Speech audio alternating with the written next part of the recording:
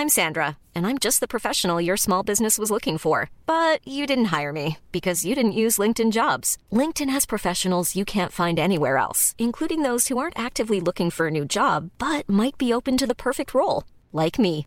In a given month, over 70% of LinkedIn users don't visit other leading job sites. So if you're not looking on LinkedIn, you'll miss out on great candidates like Sandra. Start hiring professionals like a professional. Post your free job on linkedin.com/people today. Hey, I'm Ryan Reynolds. At Mint Mobile, we like to do the opposite of what Big Wireless does. They charge you a lot, we charge you a little. So naturally, when they announced they'd be raising their prices due to inflation, we decided to deflate our prices due to not hating you.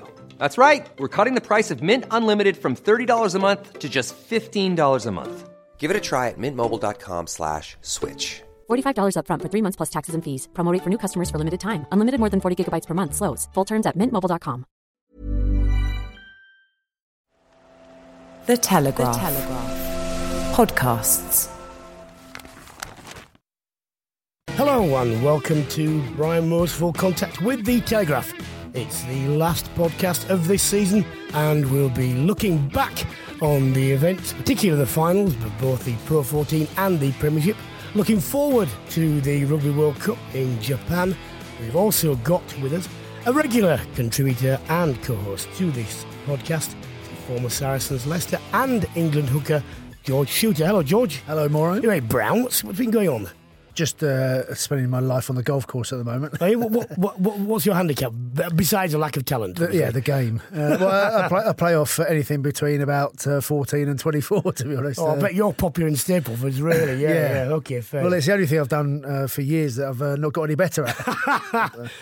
Let's start with the Premiership final. What a final it was. Started off remarkable. Fastest try in the Premiership final history, 27 seconds. And, well, this is the way I sum it up. I don't think Exeter could have done much more. They didn't do much wrong.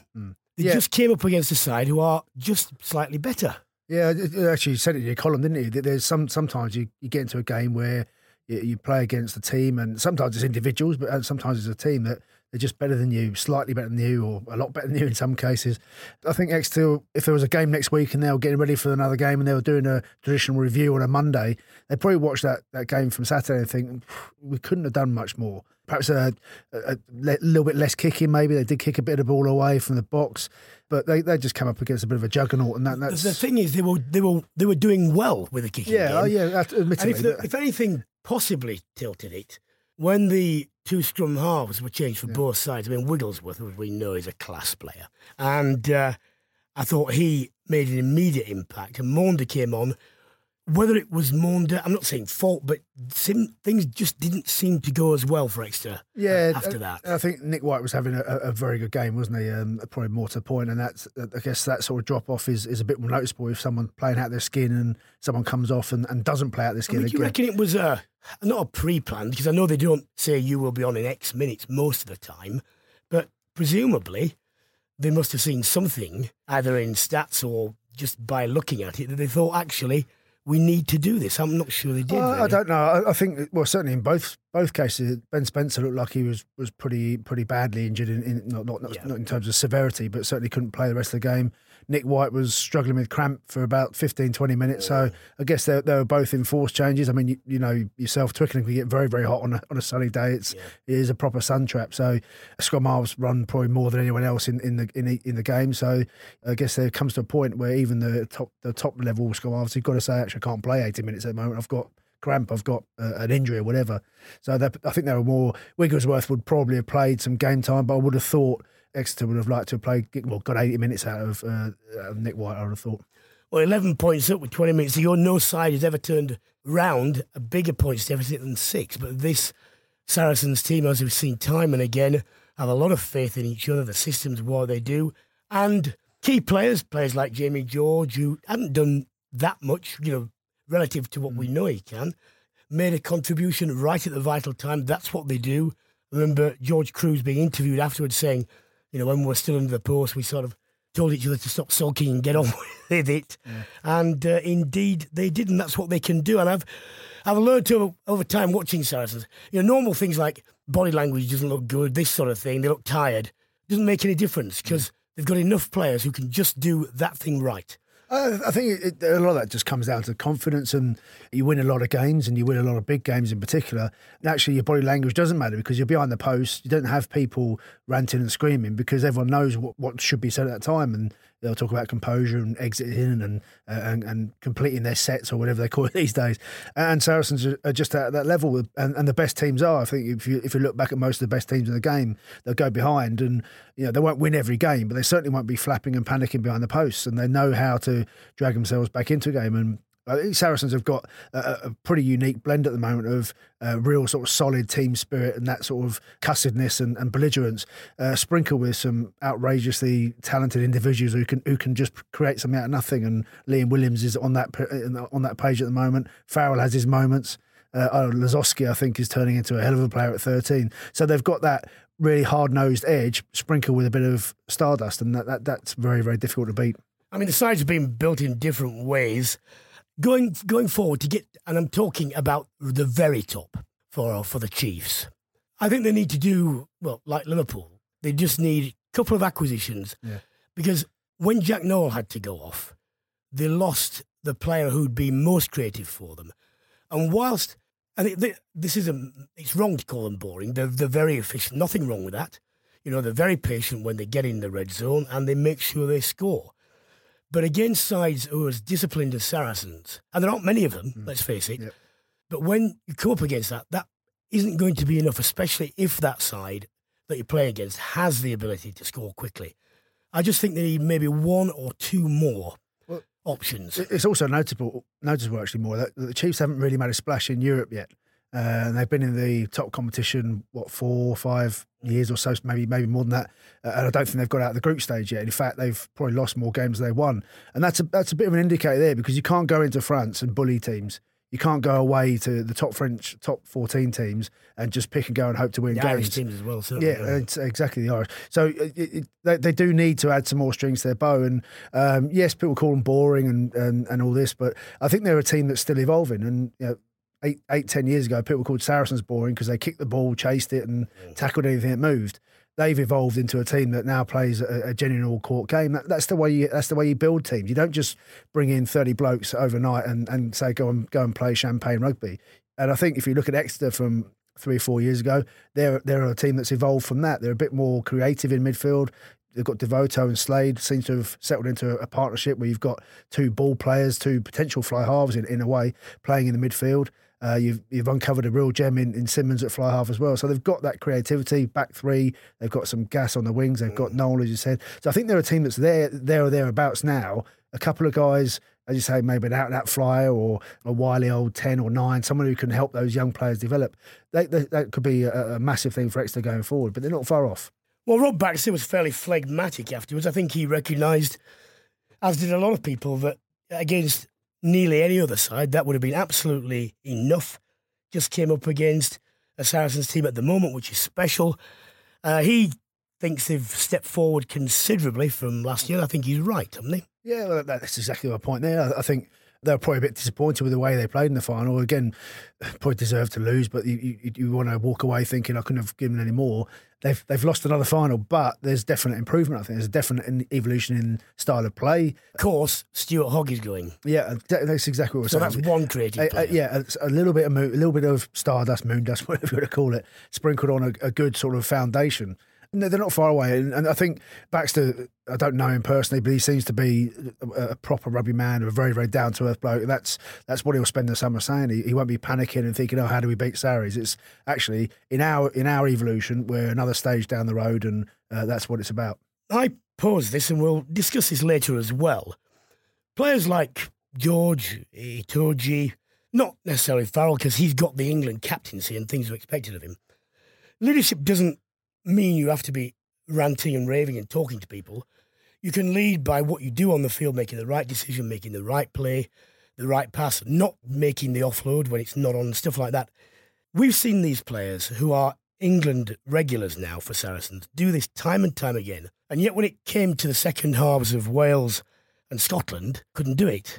Now, there's got to be a reason for that. You can posit all sorts of things.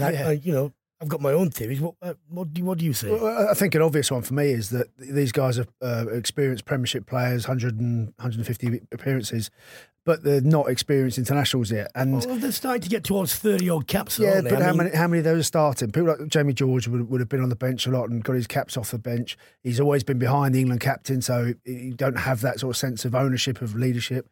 Cruz running the line out, that's a bit of that's a leadership role. Maybe he's evolving into something else around that. But again, I think they're still quite young people as well in terms of age. They're still relatively inexperienced international players.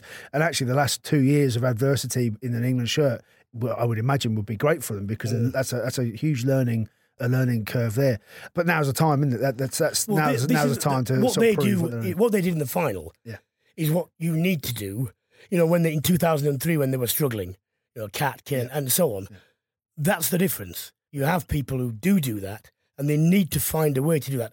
And you can talk about sports psychology, and maybe that would be useful. I think just as useful it would be closed session, all the players to sit down and say, look, what is it? What are you feeling? Are you genuinely, do you feel a bit inhibited? Put your hand up. We're not going to mark you down, but get it out in the open. Yeah. I imagine they had those sessions, to be honest. The modern player these days, they're far more open than certainly you and definitely me were. We didn't sort of sit down. Ours were quite brutal when we did them. Well, yeah, but in a different way. I think this is, we're not talking about abusing each other in public there, but I think listen, Lester used to scrap all the time, even on the train. I know it's on the training field. Yeah, but that's different. But yeah, I think they do sit down. I wonder. There's nothing wrong with that happening. Just shows. I wonder if they have set twos at training sessions. I suspect they do. Perhaps not in the same way the old school. But there's, I say, the game's moved on. The game's evolved, and that's the way you approach those issues now is probably slightly different to what do you mean? I think you've got to be a bit more cerebral about it. And I mean, sort of a little bit out of my depth here, talking about being cerebral. But I think in the old days, you did go out and you just sort of, you got everything out in the field, and that's where you sort of learn what he's made of, he learns what I'm made of, and that's how you build that sort of teamship and camaraderie and leadership, hierarchy, all that sort of stuff. And the confidence also. So you know what people are like under pressure because you've actually seen him under pressure on a Tuesday morning. I think now they don't have that sort of volume of training, of full contact training, of full on first against seconds, because you've got far too much of an injury issue. You've got player workload. So I think you do have to sit down more and talk about stuff. And even if it's looking at a video or reading through leadership guide, whatever it is, I think you've got a different approach to what we recognise as that sort of, I don't know what you call it, forged by fire type leadership. Well, I remember the first set to I had an England training session. I didn't know who it was at first. I started with, and when I realised it was Dino. I thought, oh, God, why did you pick this one? Of all people. There you go. But you couldn't back down, so there you go.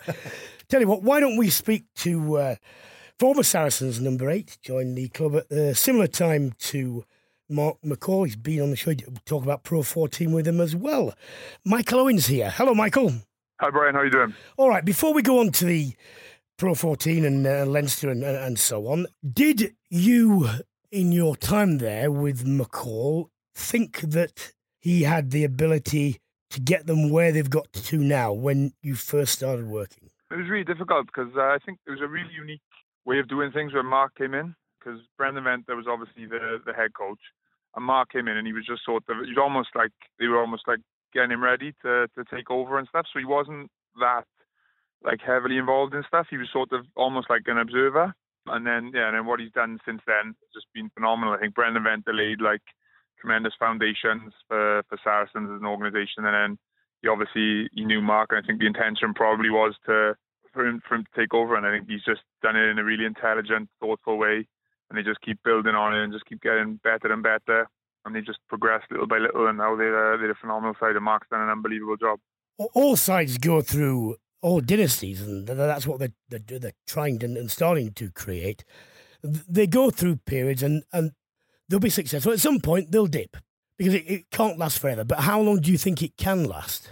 I think when you look at the age profile of the Saracens team, I think that's probably one of the most exciting things if you're involved with it, because you've got people who've got like a significant amount of caps, a significant amount of experience, they've won trophies, and they're coming into their best years as well. You look at like the homegrown players, and they're coming into they're coming into their own. Like now they're going to come into the prime of their careers. So I think the Saracens really could last for another 5 to 10 years. I think they've got that much ability, and the academy system I know is really strong as well. So you've got a good steady stream of talent coming in. So it's and if you were a player as well from outside of England, if you wanted to join a club, you'd be looking at Saracens. They'd probably be your number one pick because of the way they do things and the way they look after you. So I think they've got a lot of things in place to be able to have a significant amount of time at the top of the game. Hi, Michael. It's George Shooter here, mate. Hi, George. How you doing? Yeah, good, thanks. Just you're talking there about the youth system and the academy coming through. We just mentioned you worked with Nick Ezekwe when he was at school at Haileybury College. What do you make of his progress, and where do you think he could end up in the next, 4 or 5 years or so? Yeah, Nick's he's an incredible talent. He's as an athlete, he's unbelievable. Like when he came into school, he did the discus and sports day, and he threw like 45 metres, I think it was, like national qualifying standard.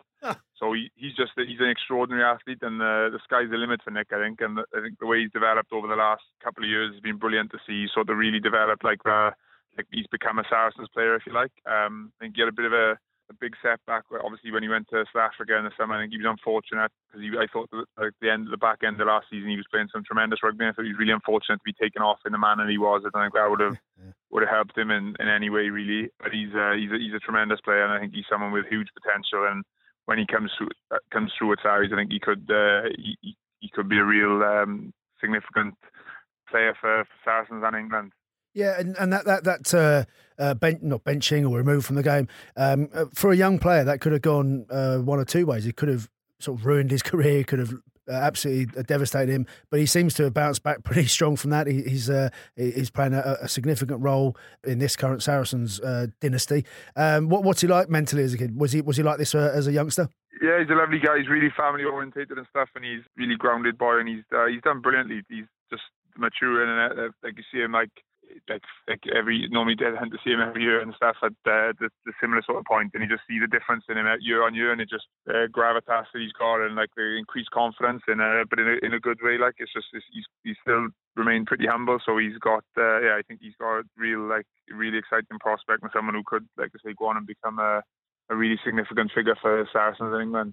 Well, one of the things they've done well, and a lot better than they used to do. I mean, they used to be a side who just splashed money on big name players. Some worked, some didn't. But they've been, in my mind, far more selective in the buys they've made. Elliot Daly, he's such a good player. I mean, he's going to play somewhere for them. But where do you think they're looking to play with him? Yeah, I have no idea. It's very difficult, isn't it, to see? Thinking like, where would you like fit him in? And like you say, I don't know either. I think you play him somewhere, but you're definitely not going to play him at fullback because.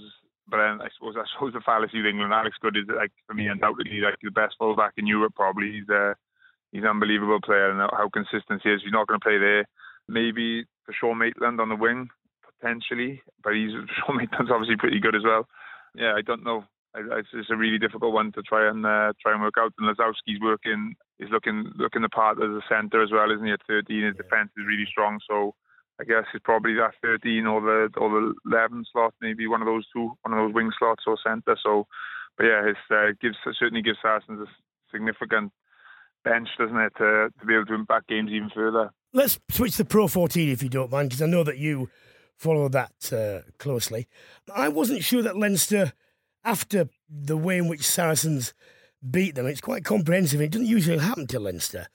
I wasn't certain that they would be able to pull it off, especially away at Glasgow. They did in the end.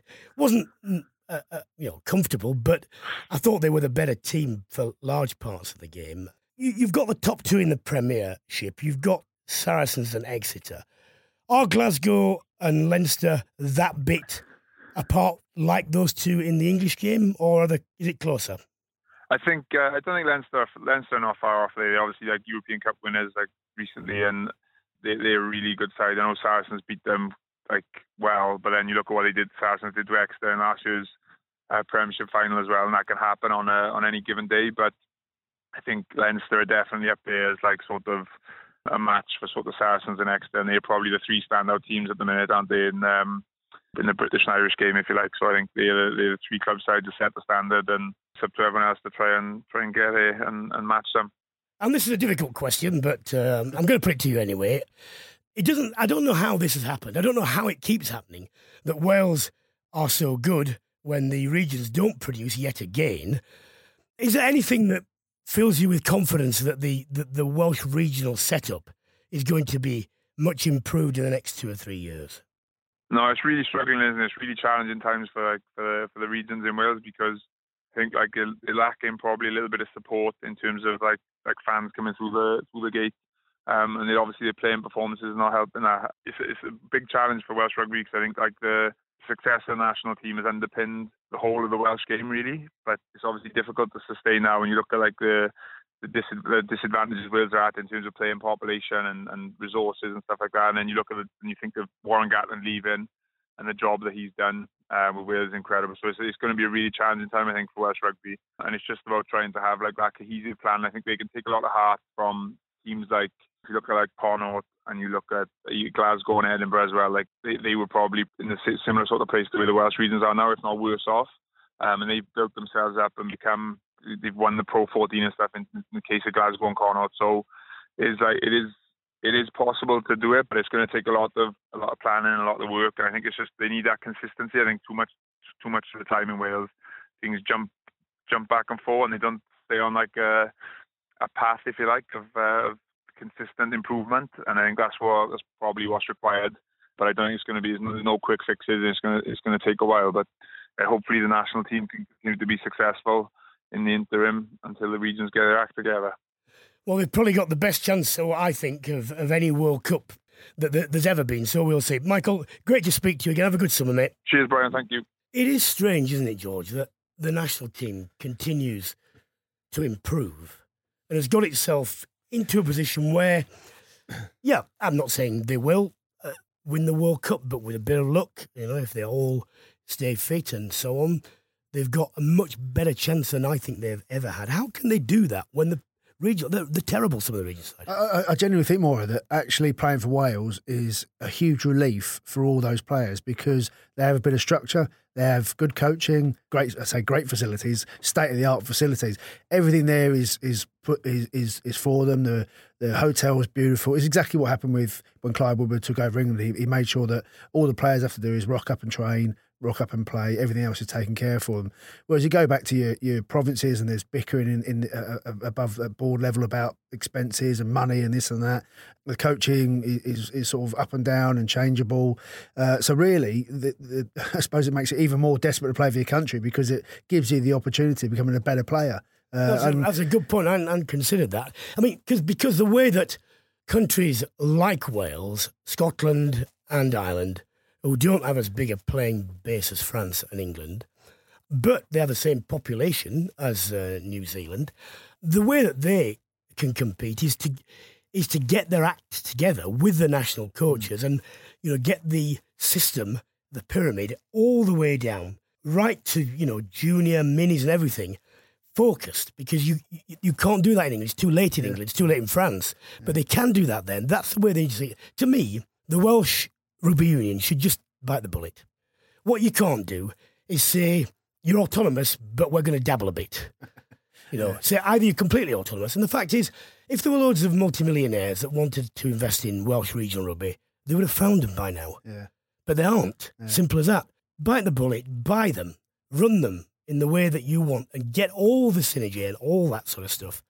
It's a big undertaking, but to me, it's a straightforward way forward. Yeah, and also I think they probably look at New Zealand model and think we should be doing that, because the New Zealand club rugby is not as big as it used to be. It's still obviously locally it's very big, but the All Blacks, the New Zealand RFU, have all control of the provinces. So if they want more, you need more game time, we're going to put you over to the Blues because there's a guy in front of you. Well, and all the coaches meet regularly, don't they? Yeah, exactly. National and for some reason it seems to work there. Whereas I think there's a genuine power struggle in Welsh rugby where the RFU want all the power, like you say, but they want to dabble a bit. It seems to be in New Zealand it's far more. Everyone's working to get players to play for the All Blacks. Whereas in Wales, I want my player to play for me at the weekend. We've got Claremont away or whatever it is. So there's no real cooperation between the the satellites and the RFU. But I think it's also worth saying that Warren Gatland knows how to build an environment, knows how to build a winning environment, and that's a huge part of their success as well. Time to speak to the top rugby referee, Nigel Owens. He was at Twickenham for the Barbarians game on Sunday. Recent speaker at the Hay Festival. Hello, Nigel. Hi, O'Brien. How are you? I'm all right. I've done Hay on White. I didn't realise it was so big. I mean, it's small little town, but the event itself is huge, isn't it? It is. It's a very very enjoyable event as well. First time I've been, I'm aware of it and know of it, but I didn't realise what it entailed and how big it was. It was a really enjoyable day that I got to say. Lovely place, lovely town. But anyway, every place in Wales is lovely, as you know. Well, I was staying in the hotel and proper authors kept coming up to me and saying, "How would you describe your writing style?" I said, well, my book is about kicking French people, so I wouldn't really say it's kind of style. Yeah. The Barbars match, these games can be something and nothing, can't they, actually, often. But I thought that the England 15, given their relative youth, inexperience and, maturation, lack of power, did quite well in that game.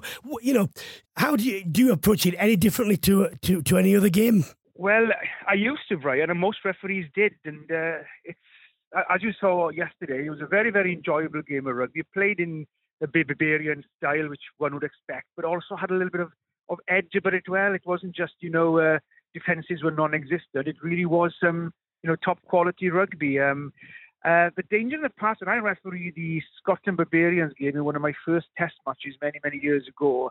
And the danger with the Barbarians games is you go in there, and probably it's very similar to the players, you go in there with the attitude, just let things go and they'll play. And they don't anymore, It's really, they want to win. The both sides want to win. It has an edge about it. And unless you referee it and approach it like you would referee a test match, you're going to come up short. And that's happened in the past. And it used to be a fixture where they would appoint the new referees on the block to give them a bit of experience. But they've now sort of gone back to appointing the experienced referees because they're a very, very difficult and tough game to officiate. Although they're very enjoyable, if you don't get that balance right, it can blow up in your face. And you've got to get the balance right of you need to referee it, but also then on the odd occasion you need to sort of, have a bit of empathy and let things flow and appreciate what the fixture is. And I'd like to think and hope that I managed to get the balance right yesterday for the both teams to go out and express themselves and enjoy themselves. And I'm pretty sure everybody concerned, and particularly people watching the game, would have enjoyed a great game of rugby, which had some rugby played in it as well. Nigel, a question from a listener, John McNaught. I don't think that's his proper name. He's saying that the intervention of the TMO, he believes that it's so overused that the element of luck has left the professional game, or words to that effect. I've got my own views. What's your view on that?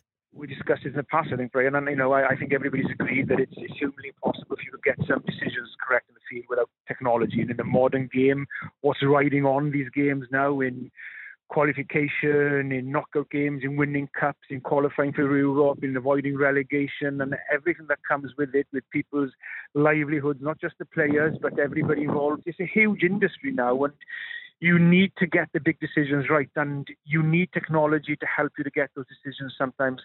And technology has a place in rugby, and we need it there to get those big calls right. But I also agree that on occasions it is overused, and I believe we need to use it less. How we do that, whether it's down to us as individuals, as referees, to come together and as a group to do that, or is it something to do maybe within the protocol of the game, maybe that needs to be looked at, that, we tighten it up a bit so there are less things you can go to check, and we make sure we get them right as a team of three on the field then, and only use the TMO as a last resort for the big decisions which we just couldn't get right as a human being on the field. Well, I actually think it's got better. I mean, several seasons ago, it was terrible, and I think it has got better. I just think two things that all officials, either in the box or on the field, need to keep in mind is the referee makes a decision, unless he doesn't see something, and then you go, and it's a clear and obvious. Keep your mind on that.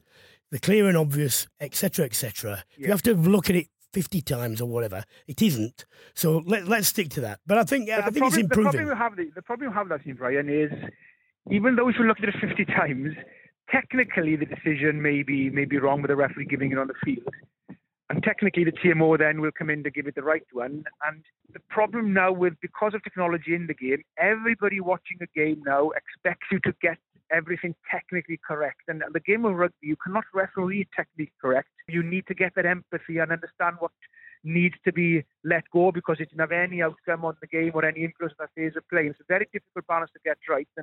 And you know, as a team of four, including the TMO now, you need to get the balance right. So I agree with you in that sense. But people expect you now to get every single thing technically correct. And if they want that, then you're not going to have a game of rugby. I totally understand that. I think we need to have some sort of understanding with spectators of what cricket has with the umpire's call. You know, They make the decision. If it's absolutely marginal on the video evidence, or could go either way, you might have a different interpretation. Sorry, we're sticking with the decision. You know, it's only things that are egregiously wrong. Anyway, hopefully, you know, we'll have a good World Cup, and you know, we won't have to. We'll have as few as we can possibly have controversies on this particular subject. I think before you go, I've often wondered this. George, got a question for you. Nigel, hello, it's George Shooter here, mate. George, how are you? Long time no see. Yeah, good, mate. All good. I understand you just coming out of the gym. Is that right? I'm going back in. I've just come out to give Brian this call, and I'm going back on to finish my. Getting yourself summer ready. Well, I mean, buddy. Everyone knows now. I mean, from a playing point of view, the World Cup squads get named, and the players meet up for 10 weeks and go on their camps and everything like that. What do the referees do? Do the referees get a holiday? Are you just relaxing for the next month and then getting into World Cup mode?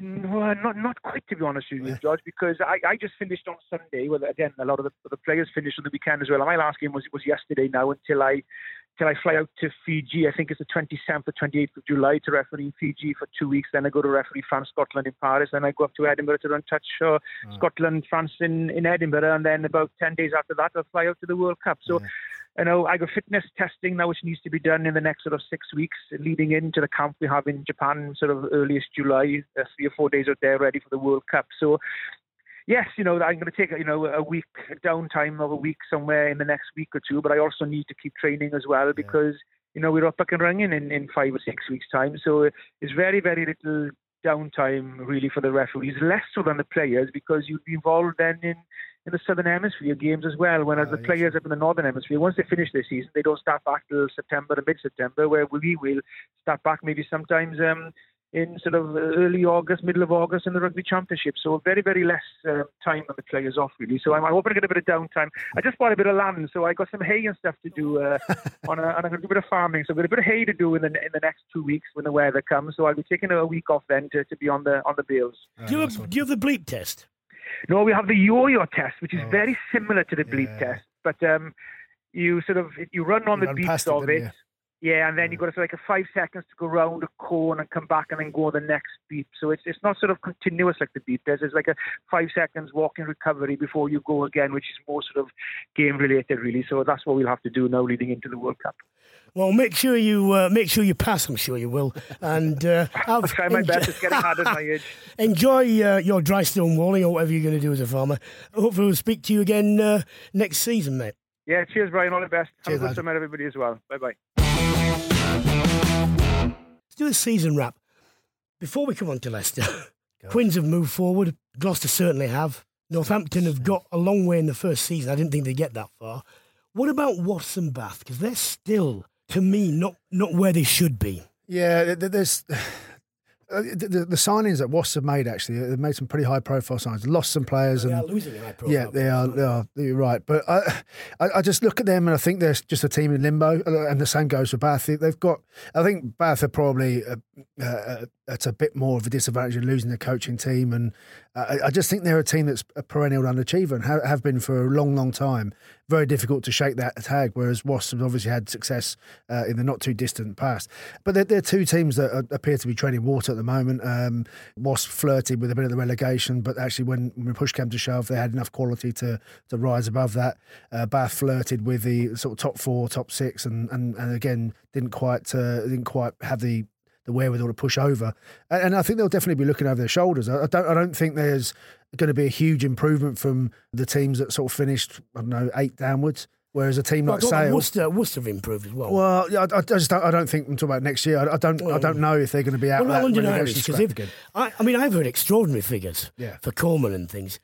850 grand. I mean, I don't know. But well, yeah, you hear numbers and you take it with a grain of salt, I'd say. But they're taking their return a bit more seriously. Yeah, definitely. I think the squad they've assembled and look at it, they probably looked at the Bristol model and thought we need to get some quality in this year and then sign him for next year, which they've done. I think they'll be certainly a Premiership team, that's for sure. There won't be a London Welsh will come up and get rid of all their players and lose all their games. But I mean, the bottom three that are staying up will be Leicester. I don't think Worcester will be out of the relegation scrap.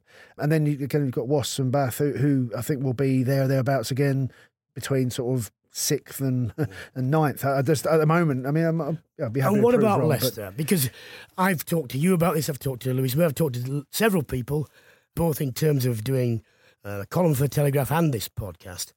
And the consensus seems to be that this malaise this year is not down to just this year. It's a culmination of several years of, I don't know what, taking the eye off the ball at board level and so on. Lewis was saying to me he felt it was a root and branch thing that might take several years to effect.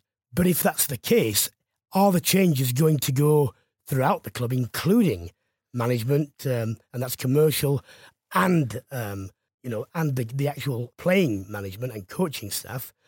Because it seems to me, if you're going to do this, you might as well do it all. Yeah, you have to. You mentioned root and branch there a minute ago, Maura, and we were led to believe there was a root and branch review at some point after the Richard Cockerell departure. That clearly didn't happen because there was a bit of branch removal, but no root or anything else. Yeah. And the club then went from bad to worse. And I wouldn't guarantee it. I wouldn't put a mortgage on it, but I'm not convinced that there'll be any improvement. And I'm expecting actually a worse season in some respects. I mean, the only thing worse would be relegation. Well, I think what they're banking on is there'll be ring fencing. So we're going to give Jordan Murphy 2 years to get quote unquote his squad together, and then we'll go from there. Their hat is in the ring with Jordan Murphy now. I think they'll lose face. I'm talking about the board and the decision makers at the club. They'll lose face if they get rid of another top coach, another head coach rather, in a short space of time. So their future is welded to him unless they were the ones to go, and that's not going to happen. I just don't see that happening at all. So I think without and there's just a lot of mixed messages coming through already about next year. So Geordie was in the paper on a Wednesday saying I envisage mass changes in the coaching department. Then on the Friday he was in the paper saying I'm really happy with the coaching department. I don't think there's been any changes. So I think and then that's not an isolated incident. There's a lot of mixed messages coming out of every level of the club. I just genuinely think that the club is in sort of free fall. Thing is, you compare that to the very direct, consistent message from Saracens. Yeah. This, and this. Or even Exeter. Exeter weren't there blaming referees for losing that game and blaming wage caps or anything like that. Rob Baxter steps out and says they're winning European Cups, they're better than us. I can stand here and give you all my thoughts on the game, but the reality is we've stepped forward. That's what he's coming at. He's very positive. He's very forward-thinking. You're not hearing rumours from above him of this and that. And that's a really well-settled club. But Saracens obviously very, very well-settled. We've known that for a while. Gloucester are sort of shaping that sort of thing. Chris Boyd at Northampton Saints has sort of steered that ship calmly. There's just none of that going on at Leicester from any level of the club. And I don't see how we're signing six or seven players over the summer will alter that. Well, time now to have a look at the World Game, because the proposals by World Rugby, well, the agreements, I thought it was, that 18 months ago as to what the world calendar would look like, seemed to be up in the air halfway through the season, possibly because of Augustin Pichot talking about world leagues and so on. Now, our next guest, the former director of rugby at Saracens, Quins and Melbourne, Mark Evans, who's now stepped away from rugby union. We've got a book coming out called Unholy Union in September, and one of the things I think Mark believes is that there either is now or will be very shortly a tipping point in rugby union, in the overall world game. Why don't we speak to him and ask him to explain that? Hello, Mark. Hi, Brian. How are you? Okay, Unholy Union. Is it possible to précis it, or is it a wide-ranging book? Or it's very wide-ranging, but yes, I would say two things.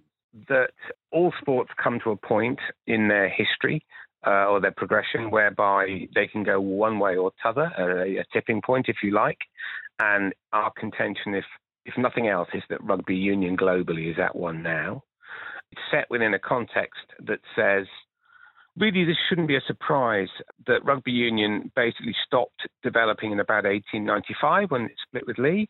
Nothing really significantly changed for 100 years. A load of other sports sort of wrestle with all the things sports wrestle with, from cricket to AFL to league to American football, and rugby pretty much stayed the same. And then in 1996, somebody released the slingshot, and we missed the 20th century and went straight into the 21st. So, not surprisingly, we've got one or two issues. In particular, obviously, the distribution of money, huge thing, the way in which Tier 2 teams are funded, the access to the top two competitions, and so on. I've thought for a while, when I've been hearing some of these salaries that are being paid now, and there's not jealousy, fair play to them. I understand professionalism, I understand the players' desire to be rewarded as much as they can, but to me the economics are starting to get very stretched. Unless broadcast revenues continue to rise or you attract more multimillionaires to basically throw money down the drain, something is going to give to me. I'm not sure how you deal with that.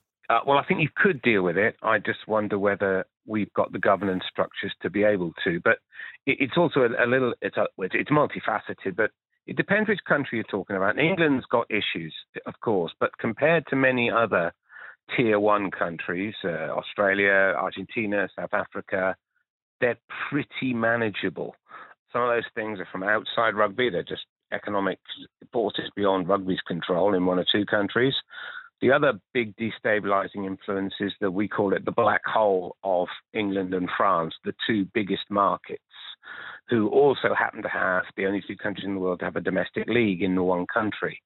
And if earnings in those two markets continue funded by investors or benefactors, depending on how you see them or how they see themselves, it's very, very difficult to see how rugby does what it needs to do, which is to become more popular in more countries and generate more broadcast revenues, and at the same time ensure that some of its traditional markets, with the ones I've mentioned, which aren't that big, but they are important for rugby, how they can maintain some kind of financial stability at one and the same time. I mean, the essential fault line in English rugby was created in 95 when the RFU refused to do anything and let everyone just run away. And they're now going to face that is going to continue until something happens, something big. Now, I don't know how long down the line is. Do you think that fault line is manageable with these 8-year agreements, or is something going to break? I think it's manageable within England, and I think that because of the size of the television market, if and it's a big if the broadcast revenues for club rugby continue to rise, and if we've had 3 waves of wage increase in English rugby over the last 20 years, and we're on the 3rd wave at the moment, and each of them has reached a point, and we've got nearly back to balance, and then we've gone off again. We lack some of the structures that you need, which some other sports have, which keeps your revenue and spending roughly in line collectively. I think that could be done. I'm less confident about some of the other smaller nations maintaining the sport at any significant level. I think that is a lot more challenging, which sort of explains the whole move to the World Rugby thing, which is an attempt to have some degree of revenue sharing at international level. I think the decision of what the Six Nations do, whether they decide to go off on their own, either through a private equity deal or through a minimum revenue guarantee deal, is absolutely critical. If they decide to go off on their own in one shape or form, I think that's making things look extremely uncertain for a number of other nations. But it's quite hard with nations such as Scotland and Wales, for example, who are not that wealthy in comparison to England and France, to turn down something that will generate themselves more revenue, although in the long run it might shrink the game internationally. It's George Tudor here, mate. Hi, George. Yeah, all right. Just on that World League, I mean, how viable do you think it is to have a World League? I mean, without having the numbers in front of me, the proposal by Pichot was having these sort of league divisions or conferences, whatever you want to call it, with relegation and promotion in it. Now, one of the immediate issues was if a tier one team was to have a bad year and get relegated, how would that impact the game in that country and financially? I mean, what do you see it as in any way a viable competition? I don't think I haven't been party to the details, so I've got to you got to be sensible in these things and start sounding off when you don't have all the information. But I think the overall principle, which is if we just let each nation paddle their own canoe for another 10 years, the whole thing will shrink. That would be my contention. I can see what they're trying to do in principle, but I think it's going to be incredibly difficult for them to pull that off. It's difficult. If they do that, tier ones may be slightly better off, but tier two access, which is the other bit of the equation, which is, you try and protect tier one and grow tier two, try and do those two things at one and the same time is extraordinarily difficult. But I can see that's what they're trying to do. I'm not sure they've got a workable answer. And the biggest problem, which goes across the club game as well, of course, is because we're desperately trying to raise revenue, both at club and international level, the most obvious way to try and do that is let's play more games. Yeah. But of course, in the medium term, that's self-defeating. You've got a whole issues of player welfares, and you've got a whole issue of people getting bored with rugby 11 months of the year. And therefore, my contention would be that we need to take some harder decisions and more radical decisions to get the costs and the revenues at international club level back into some kind of balance. Mark, we're going to have to leave it there. This is a topic which we could do a whole podcast on. And actually, bearing in mind you're booking that in September, and I'm a patron of the Wimbledon Book Fest, why don't you come along and chat on stage about that? Well, that's very kind. I'd love to. Absolutely. Have a good summer, mate. Cheers, boy. Take care. Just to take some final questions, the quick fire ones, George. Adam Peake said, England squad, 2 or 3 scrum halves, do you think? I mean, Jones has seemingly had a penchant for only 2. What do you think? Yeah, I think going at the numbers, a lot of it depends on what you want to do with the forwards, to be honest, because without wanting to disrespect the backs out there too much, if you get a few key injuries in position-specific forwards, then you can be struggling, whereas it's possible to slot in a few players to play of all the back positions, I think scrum half is the one that's you're least able to do that. Yes, actually. yeah, potentially. But again, in the grand scheme of things, in a game, for example, you often see a scrum half on the bench, but there's also a winger will step in. I mean, again, this is I'm completely aware how influential the position is, but I think if you're talking about balancing up props and maybe even back rowers against an extra scrum half, generally, I say Eddie Jones has favoured 2. I mean, it's difficult. I'd probably go with 3 myself because it is a specialist position, but I can understand him going with 2 and hoping for the best in some respects. Ian Bruce question, should replacements only be for sanctioned injuries or front row yellow cards or whatever? Yeah, I like this, and I do think that the substitutions got out of hand. I think 8 on the bench these days, and the sort of procession that comes after about 45, 50 minutes. Yeah, we're talking about player welfare. Actually, I think getting players to be fitter and lean up a bit more, i.e. get smaller in some ways, to play more like 80 minutes. I think you're looking at collisions later in the game. The thing is, George, though, it comes as complete anathema to them because they're used to doing what they do. Yeah.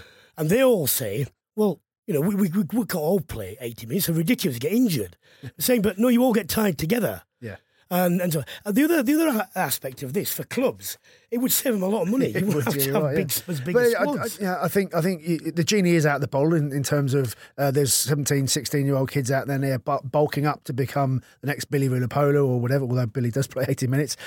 It's possible to do it. It's been done before. I know the game's quicker now. I know it's more scientific, all that. But surely you've got the capacity to improve people's fitness while not making them... Well, look, they could all play 80 minutes. Yeah. It's just that, as used to be the case, the last 20, they get relatively more tired and gaps would appear. Of course, the whole game in itself would be faster, but the periods and their sort of slide into tiredness and whatever would be a lot less than it was in the amateur days, but it would still be there. Yeah. This also goes on to a question from Keith. If you could change one law for next season, what would it be and why? Well, it would be the substitution law for me.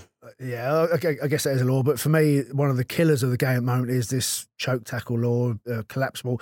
Every game, how many times in a game do you see someone go in, poor technique from ball carrier, granted, gets held up, the referee calls maul and it goes on the floor. I've never seen it penalised for a collapse maul. You cannot collapse a maul. I know, they never penalise. Yeah, it never penalised. So, and that's leading to more scrums. So what would you do when the guy is held up? With the team going forward? Yeah, team going forward. Old school, that would discourage people choke tackling because there's no benefit from it. Get more people in there. Yeah. It kills me that it's blatantly obvious that the maul collapses after you said it. Well, that's a bit suspicious. It is strange, isn't it? It seems to immediately collapse. All stable at one point. Then when he calls maul, it goes down. Now, it could be different. If you're trying to maul from a line out and you're poor technique, that's fine. But I think the choke tackle, it leads to more players tackling high and getting their heads in the way. True. Yeah, these current yellow cards for ball carriers leading with the forearms. Well, you're going to get hit in the face if you try and tackle with it. If you're trying to hit the legs, you're not going to get a forearm in the face. Tell you what, they'll never do what I want because, as you say, the genie's out of the bottle. But, out of principle. But they might do. Well, obviously, but they might do that, and therefore I support you in that. Look, that's all we've got time for this week and this season on Brian Moore's Full Contact with the Telegraph. Thank you to my co-host George Shooter, and for everyone else who's been in the studio this year and contributed down the lines. Thank you to my producers Abby Patterson and Jeremy Fulham. Abby's off to pastures new, which is a shame, but I'm sure she'll do well.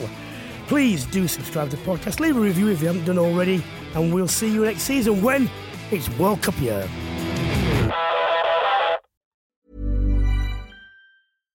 When you make decisions for your company, you look for the no-brainers. And if you have a lot of mailing to do, Stamps.com is the ultimate no-brainer. It streamlines your processes to make your business more efficient, which makes you less busy. Mail checks, invoices, legal documents, and everything you need to keep your business running with Stamps.com. Seamlessly connect with every major marketplace and shopping cart. Schedule package pickups and see your cheapest and fastest shipping options from different carriers, with rates up to 89% off USPS and UPS rates. And with the Stamps.com mobile app, you can take care of mailing and shipping wherever you are. Make the same no-brainer decision as over 1 million other businesses with Stamps.com. Sign up with code PROGRAM for a 4-week trial, plus free postage and a free digital scale. No long-term commitments or contracts. That's Stamps.com.